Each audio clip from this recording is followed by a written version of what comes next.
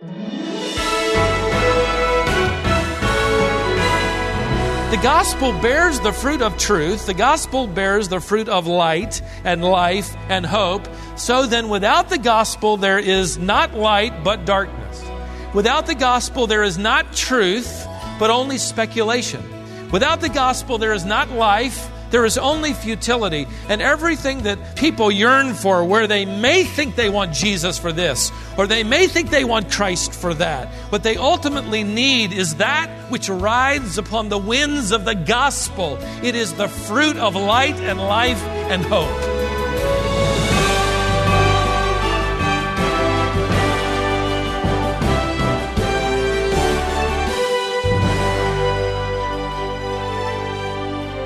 On our last broadcast, we learned that God used the illustration of marriage to describe the nature of our union with Christ.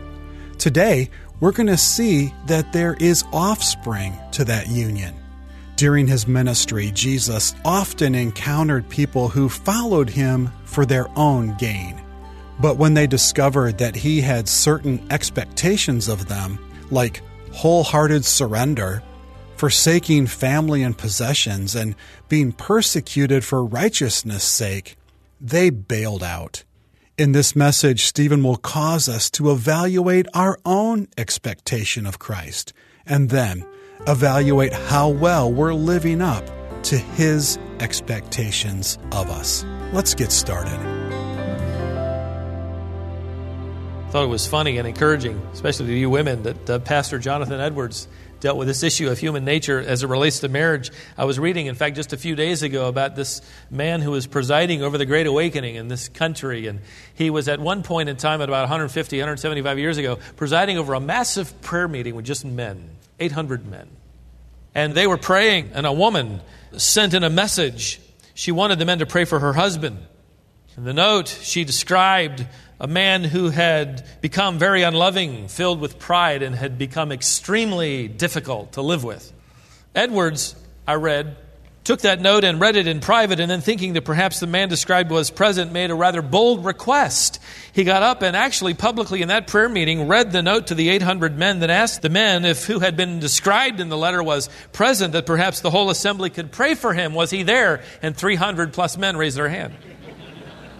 So be encouraged. D. Martin Lloyd-Jones provoked my thinking when he wrote about the way we pander to the selfishness of the human nature in the unbeliever as we attempt to win them to the bridegroom. We say to them things like, would you like to feel better about yourself? Come to Jesus. Would you like to have all your needs met? Come to Jesus. Are you unhappy? Come to Christ. He'll make you happy. The trouble with that approach is numerous. Among other things, those motives not only distort the gospel and misrepresent the Christian life and set that person up for a great confusing time when they discover that their life has grown more difficult since coming to Christ. And they've lost all their friends. And now they're in the process of making new ones. But it also creates the atmosphere, theologically distorting the truth of the gospel, where the unbeliever is the center of the incentive and motive of being married to Christ. Why did you marry him? Why did he marry you? Well, there are a number of reasons, but the one Paul emphasizes in Romans chapter 7 surprised me. Would you look at verse 4? Therefore, my brethren, he writes, you also were made to die to the law through the body of Christ, that you might be joined to another, to him who was raised from the dead. That, here it is, the purpose clause, that we might bear fruit for God. I would have expected Paul to write something like that we might be forgiven, or that we might know the liberty of our union with Christ the bridegroom, or that we might inherit eternal life. And all those things are absolutely true, yet the purpose statement that Paul delivers here in this text has this rather surprising motive: in order that we might bear fruit for God. Paul is writing within the context of an illustration of marriage between Christ and his bride, the church. And now Paul includes in this verse a reference to our offspring, the offspring of our union with Christ. We are to bear fruit for God. And so he sort of moves a little bit in his image from that of a bride to that of a living tree bearing fruit. Fruit is the expression of life. Fruit is the proof of life. Fruit is also the evidence of what kind of a life there is within us. What kinds of fruit are there? Let me give them to you very quickly, just 4 or 5. Number 1, there is the fruit of speech. In Hebrews 13:15, the writer says, "Through him then let us continually offer up a sacrifice of praise to God, that is the fruit of lips that give thanks to his name."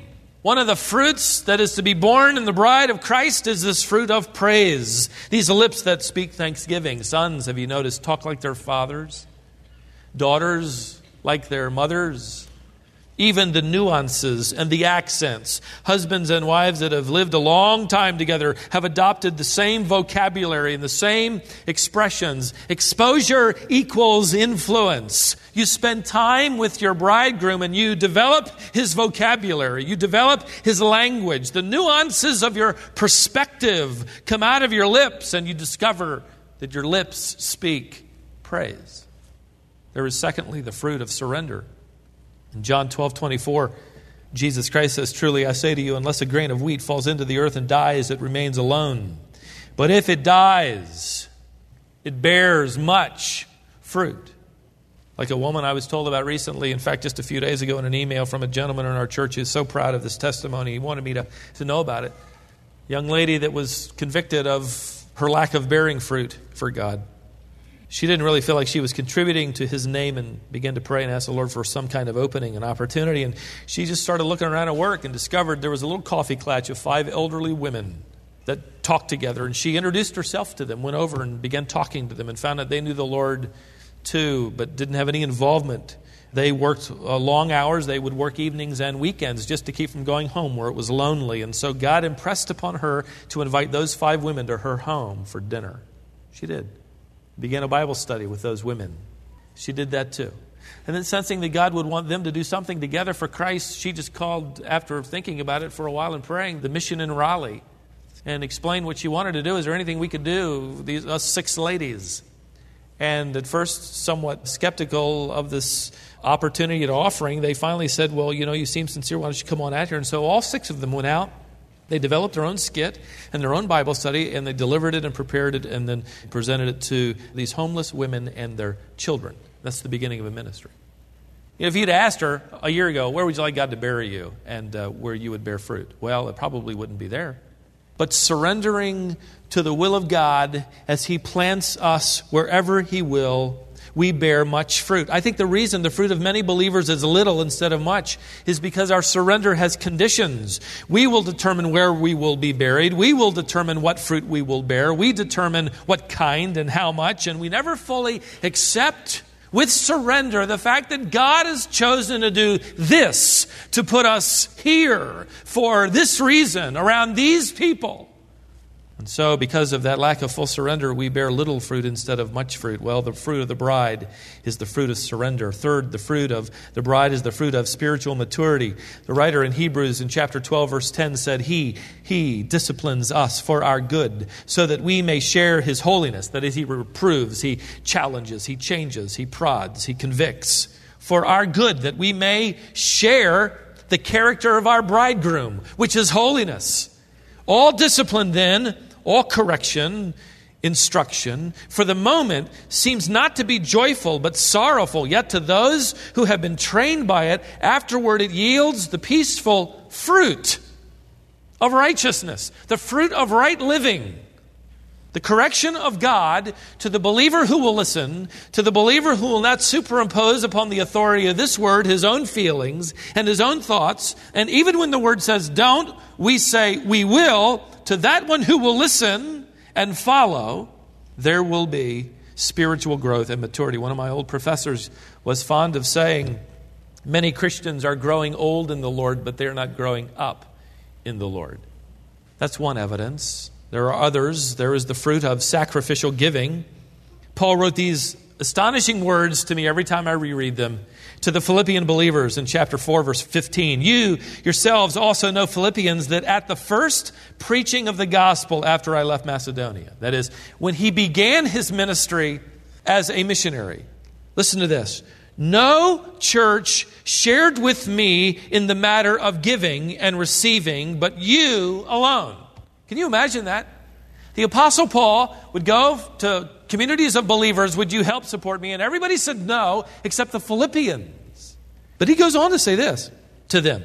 Even in Thessalonica, you sent a gift more than once for my needs. Not that I seek money itself, but I seek for the karpon. I seek for the fruit which increases to your account.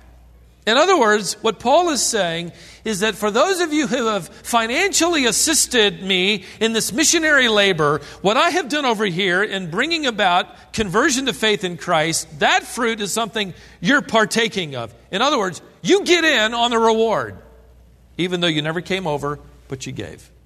Isn't that a wonderful thought? A person today will invest in the stock market, try to pick a stock and hope that shares will increase in value, and then you can take that additional value and put it in your account. Well, we, as the people of God, invest in people. People. And he says here that those who become a partner in the ministry of reaching people get in on the reward as well. And I can tell you, and you know it well, that some of the greatest thrills we've ever had as a congregation is when we've been able to give money away, right? Part of the evidence of being the bride of Christ is we want to get involved with people and invest in the ministry. Following on that same line, there's a fifth fruit that I want to give you, and this is the fruit of saving truth. Paul wrote to the Colossians, we give thanks to God, the Father of our Lord Jesus Christ, praying always for you, since we heard of your faith in Christ Jesus and the love which you have for all the saints, because of the hope laid up for you in heaven, of which you previously heard in the word of truth, the gospel, which has come to you, just as in all the world also it is, that is the gospel, the truth, it is constantly bearing fruit. We are part of it, are we not? We are part of the fruit of the gospel, having heard and believed. But the gospel bears the fruit of truth. The gospel bears the fruit of light and life and hope. So then without the gospel there is not light but darkness. Without the gospel there is not truth but only speculation.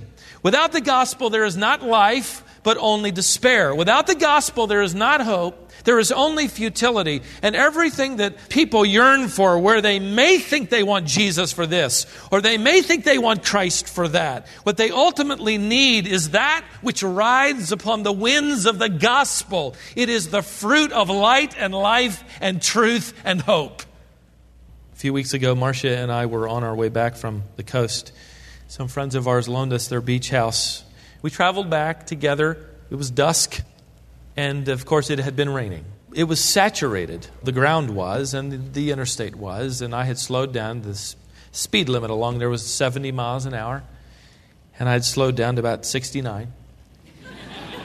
No, actually, between 60 and 65. And talking to my wife. And I remembered the steering wheel just jerking a little bit. I must have hit some water. And I pulled it back. And that began this hydroplaning as our van, like it was on ice, turned completely around on that interstate, and we went off the road backwards at about 60 miles an hour and crashed into the guardrail and just took one post out after another as we crashed our way down until finally it grabbed us and we stopped. And we sat there facing traffic. We were just off the lane, and we turned around to see if our daughter was okay, and she was pulling off her headphones saying, "What happened?" So we knew she was all right, no trauma there. The van was torn up. It would be totaled. We had some time where we were going to spend with Marcia's mother and knew we needed some kind of vehicle. So I went to the dealer. I couldn't believe there was so much excitement about this kind of van that the value had increased so dramatically over 4 years. And it was quite a sticker shock to me, and I knew I couldn't get a new van. And I spent a day or so looking up vehicles, and I found finally one that was within our price range and low mileage, a van much like ours. And it was in Connecticut. So I didn't know quite what to do, but decided we'd do it. Did the deal over the phone with the fellow, did the VIN search number on the internet to make sure that the maintenance record was clean and clear, and arranged the price and negotiated that after a while, and finally got that down to where we wanted. And Wayne Witt, a gentleman in our church, an elder, and Drew Baird, whom he is mentoring, love to fly. They have a little plane, and they flew me to Cheshire, Connecticut. And I packed my Bible and a few papers and expected to get the van. The salesman met us at the little community airport. We checked it out, looked it all over. And my plan was to go back to the dealer, sign the papers, get on the road and drive back as far as Virginia where my parents lived and make it there by about 10 o'clock that night. It was all working wonderfully. I got the van all settled up and signed the papers, got in it, started driving, drove about 30 minutes south, pulled off an exit and up to a McDonald's, got a little food and some really strong coffee they're famous for, and got back into the van, and it wouldn't start. I have been royally ripped off. I've got a lemon. I called the dealer. That's what I wanted to do, right there. I called the dealer, and I said, what did you sell me? Be honest. And he said, Stephen, you know as well as I do, we did the search. That guy bought this van from us, traded it back in, 23,000 miles. It had a light bulb and a lock change. That's it. It's clean. I said, what do I do? He said, well, you are under warranty, so you have free roadside assistance. I was filled with joy then. I began to evidence the fruit of lips of praise at that moment. I said, okay, called a wrecker. A couple hours later, he came and got me and towed me 5 minutes away to another dealer. This story's going to take a long time. Put your Bibles away. We're going to get back to Colossians chapter 1, verse 10 in a minute. It'll all come together in a second, in about 5 minutes. So I'm at this little dealer with a big garage and a wonderful mechanic named Richard. He's been there 27 years. All the while now, especially after that accident, I'm asking one question. Why? Right? Now the van's broken down. I've got a Bible, a few bucks, and a credit card, and that's about it. In fact, I hadn't even called Marcia. The cell phone was down to his last button and was afraid I'd lose all power, didn't have anything to juice it back up. And the salesman said, look, we're closing. But I tell you what, I'll look for spark and gas. And he did. And there was spark and there was gas. And he said, I don't know why it won't start. It wouldn't not just start, it just made a really funny noise. And I'm not a mechanic, but I know a funny noise when I hear it. It wasn't like a dead battery noise. It just kind of just kind of goes on like that. It wasn't a bad starter. It was a noise that sounded like 1,000 people laughing at me for buying a van in Connecticut. That's what it sounded like. So he said, I got to come back tomorrow morning. I'll look at it then. I said, well, is there a hotel around?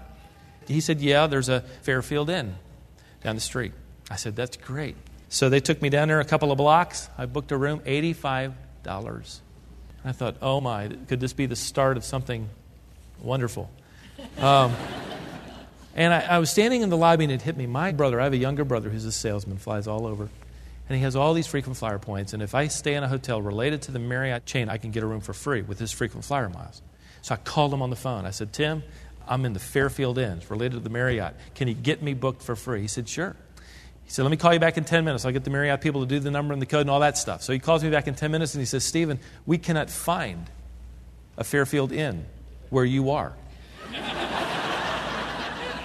I said, I'm here. I'm in the lobby. What's wrong with your GPS? I'm standing right here. He said, well, all right, let me hang up. I'll get back with you.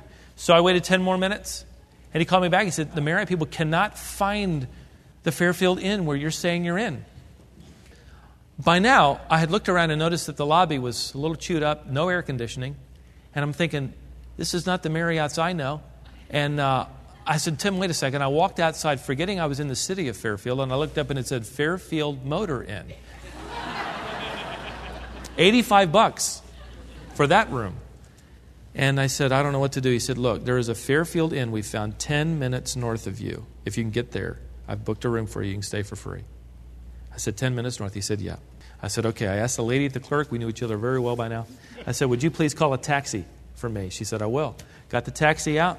He pulled up. I got in the back with a little briefcase. And I said, Fairfield Inn in New Haven.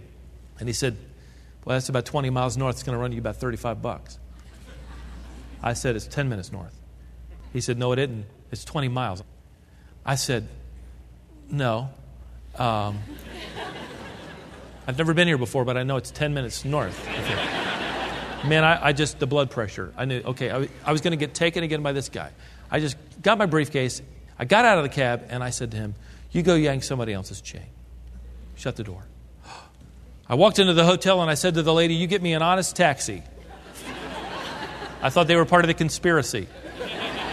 He said, "It's 20 miles north of here." And she said, "He's right." I wondered if I'd told anybody I was a pastor in that lobby. Oh no, I blew it. I didn't know what to do. $35 to get there. As I stood there thinking, I thought, that's it. I'll call the dealer down the street. It's their fault. It's their Chevy. It's their problem. They can take me to New Haven. They'll be glad to. I called and got a salesman, and he said, look, there's only 3 of us on the floor. He said, that's an hour round trip. And I'm just not going to be able to do it. And I'd already said my one bad thing for the day. So I said, okay, don't worry about it. And I hung up. Stood there wondering, what in the world? Why, Lord? Okay? Why am I in Connecticut? Why am I in Fairfield, Connecticut? Getting a van, and I've been ripped off. It won't start. And I'm in a town that's probably filled with liberal Democrats. Which is fine. Why? And as I stood there with very little power, in fact, the last call I'd had to my brother, it had beeped at me saying low battery and had cut off. And all I had was my briefcase and my Bible in it, which I was not in the mood to read, and no money. And the phone rang. The lady said, "Stephen, it's for you." So I went over there, and it was the salesman. And he said, I've been thinking about you. I feel really bad that you're stranded. I'll tell you what. I'll come and get you if you can wait till I get off of work. And if you can help me a little bit with gas money, I'll take you to Fairfield Inn in New Haven. And I said, thank you. So I stood and sat and walked and waited a couple hours. And he finally came. He was on his last nickel, too. Retired man, didn't have a lot of worldly things, it was obvious. Pulled up in an old car and moved some stuff around so I could sit in there. And a very kind, soft-spoken man. And he just began to tell me his story as we rode together to New Haven. He told me about the fact he was a POW, former POW, and he'd had cancer. He was divorced, and his older kids didn't have anything to do with him. And got cancer a couple years ago and had kind of beat it, but not really, and had moved to Fairfield because that's where his high school sweetheart lived, and she was a widow, and they were kind of dating. And he said, I've never told anybody else this. And I had not told him I was a pastor. He said, I've never told anybody else this, but because of the blood transfusions I've had, my doctor told me a few months ago I've got AIDS. And I've got 6 months, he said, to live. And do you know what I plan to do? I plan this winter to go to Florida and die in the sun. All of a sudden, I knew why. There are 100 things that have happened in your life and mine where I've never known why, but that one was very clear. And I began to share the gospel with this man as we rode along. And we sat outside that hotel in the parking lot once we arrived. And after a while, he knew enough. And I said, do you want this Savior? And he said, I do. And he prayed to receive Jesus Christ, the Son of God. I gave him an assignment, which I like to do when I lead anyone to Christ. I said, I want you to tell somebody. And you mentioned the sweetheart. You got to go home and you got to tell her. Call her up. Tell her what you did. So he said, well, if I do that, I don't want to miss it, and I don't want to get it wrong. Would you write that prayer down that we prayed, and so I can tell her exactly what I prayed? So I said, I'll do that tonight in my hotel room. I'll see you tomorrow. So I went in my hotel room, and I wrote that prayer, and I corrected all the theology, and I got it just right, what he probably should have prayed, but maybe we didn't get it just right, and he was going to read it to his sweetheart. And the next day, I decided I wouldn't go look for him. I spent 12 hours at that car dealer back in a little room. He came and found me. He said, you got that prayer? And I said, I do, Michael. And I gave him the prayer. And I said, what are you doing for lunch? He said, nothing. I said, well, I'm not doing anything either. Why don't we have lunch together? And a young believer that had picked me up at the hotel that morning and brought me to the dealership, we had lunch with him, a Hispanic young man on fire for Christ. And so we had lunch together. And he told me, he said, Stephen, I called my sweetheart and I told her what I did and I read this prayer to her. And she said to me, you know what? I've never prayed that prayer. I need to pray that prayer too. And he said, when we get together tomorrow, we're going to pray this prayer together. So I knew. It was so clear. I was either going to stay in Connecticut and plant a church or make it somehow back to Raleigh, North Carolina. I really wanted to come back. My family was here and you were here. They worked for 12 hours on that van. Could not find anything wrong with it. The next morning I got up. I'd found a Cracker Barrel. I was kind of home. I was going to go eat there. Found a Christian bookstore. Was going to go while away the hours. Had nothing to study, nothing to read except my Bible, and I had begun reading that again. I wanted you to know that. And I called the dealer that next morning before I left, tell them what I was going to do, and they said, "Oh, it's fixed." It's fixed. Yeah, what was wrong with it? We don't know. We just know that we replaced the computer module and it started. And it's running brand new now. You can go home. So I went over there and got it and started home. While I was writing, I had bought a little cable that hooked into the cigarette lighter. And I had not yet reverted to smoking again, so I could use that, and just easy. And I got a phone call, and it was Michael. And he said, "Hey, you know what? I was wondering, when I come to Florida this winter, could I stop in and see you?" I said, "You bet." Is there any greater thrill than being involved in the fruit of the gospel? What it has done in us and to us. Are we sharing it with people who have no hope? Is there the fruit of praise in our lips? Is there the fruit of surrender? For that moment in my life, I didn't want to be planted in Connecticut. How about you, where you are right now? Is there the fruit of giving? Is there the fruit of spiritual maturity? And is there the fruit of sharing? This is why He married you. This is why we married Him. May it happen in great abundance for His glory.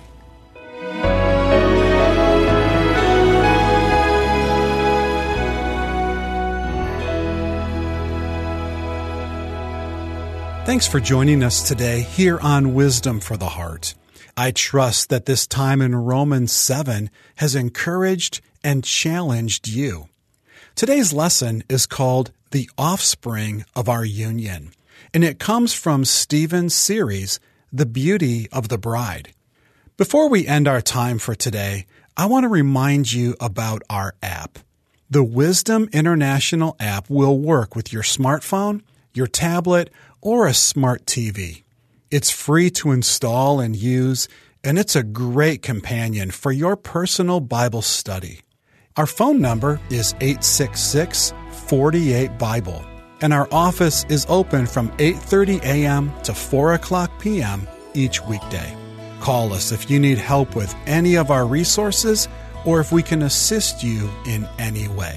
That's 866-482-4253. Thanks for making the time to tune in today. We're glad you did. Join us next time for more wisdom for the heart.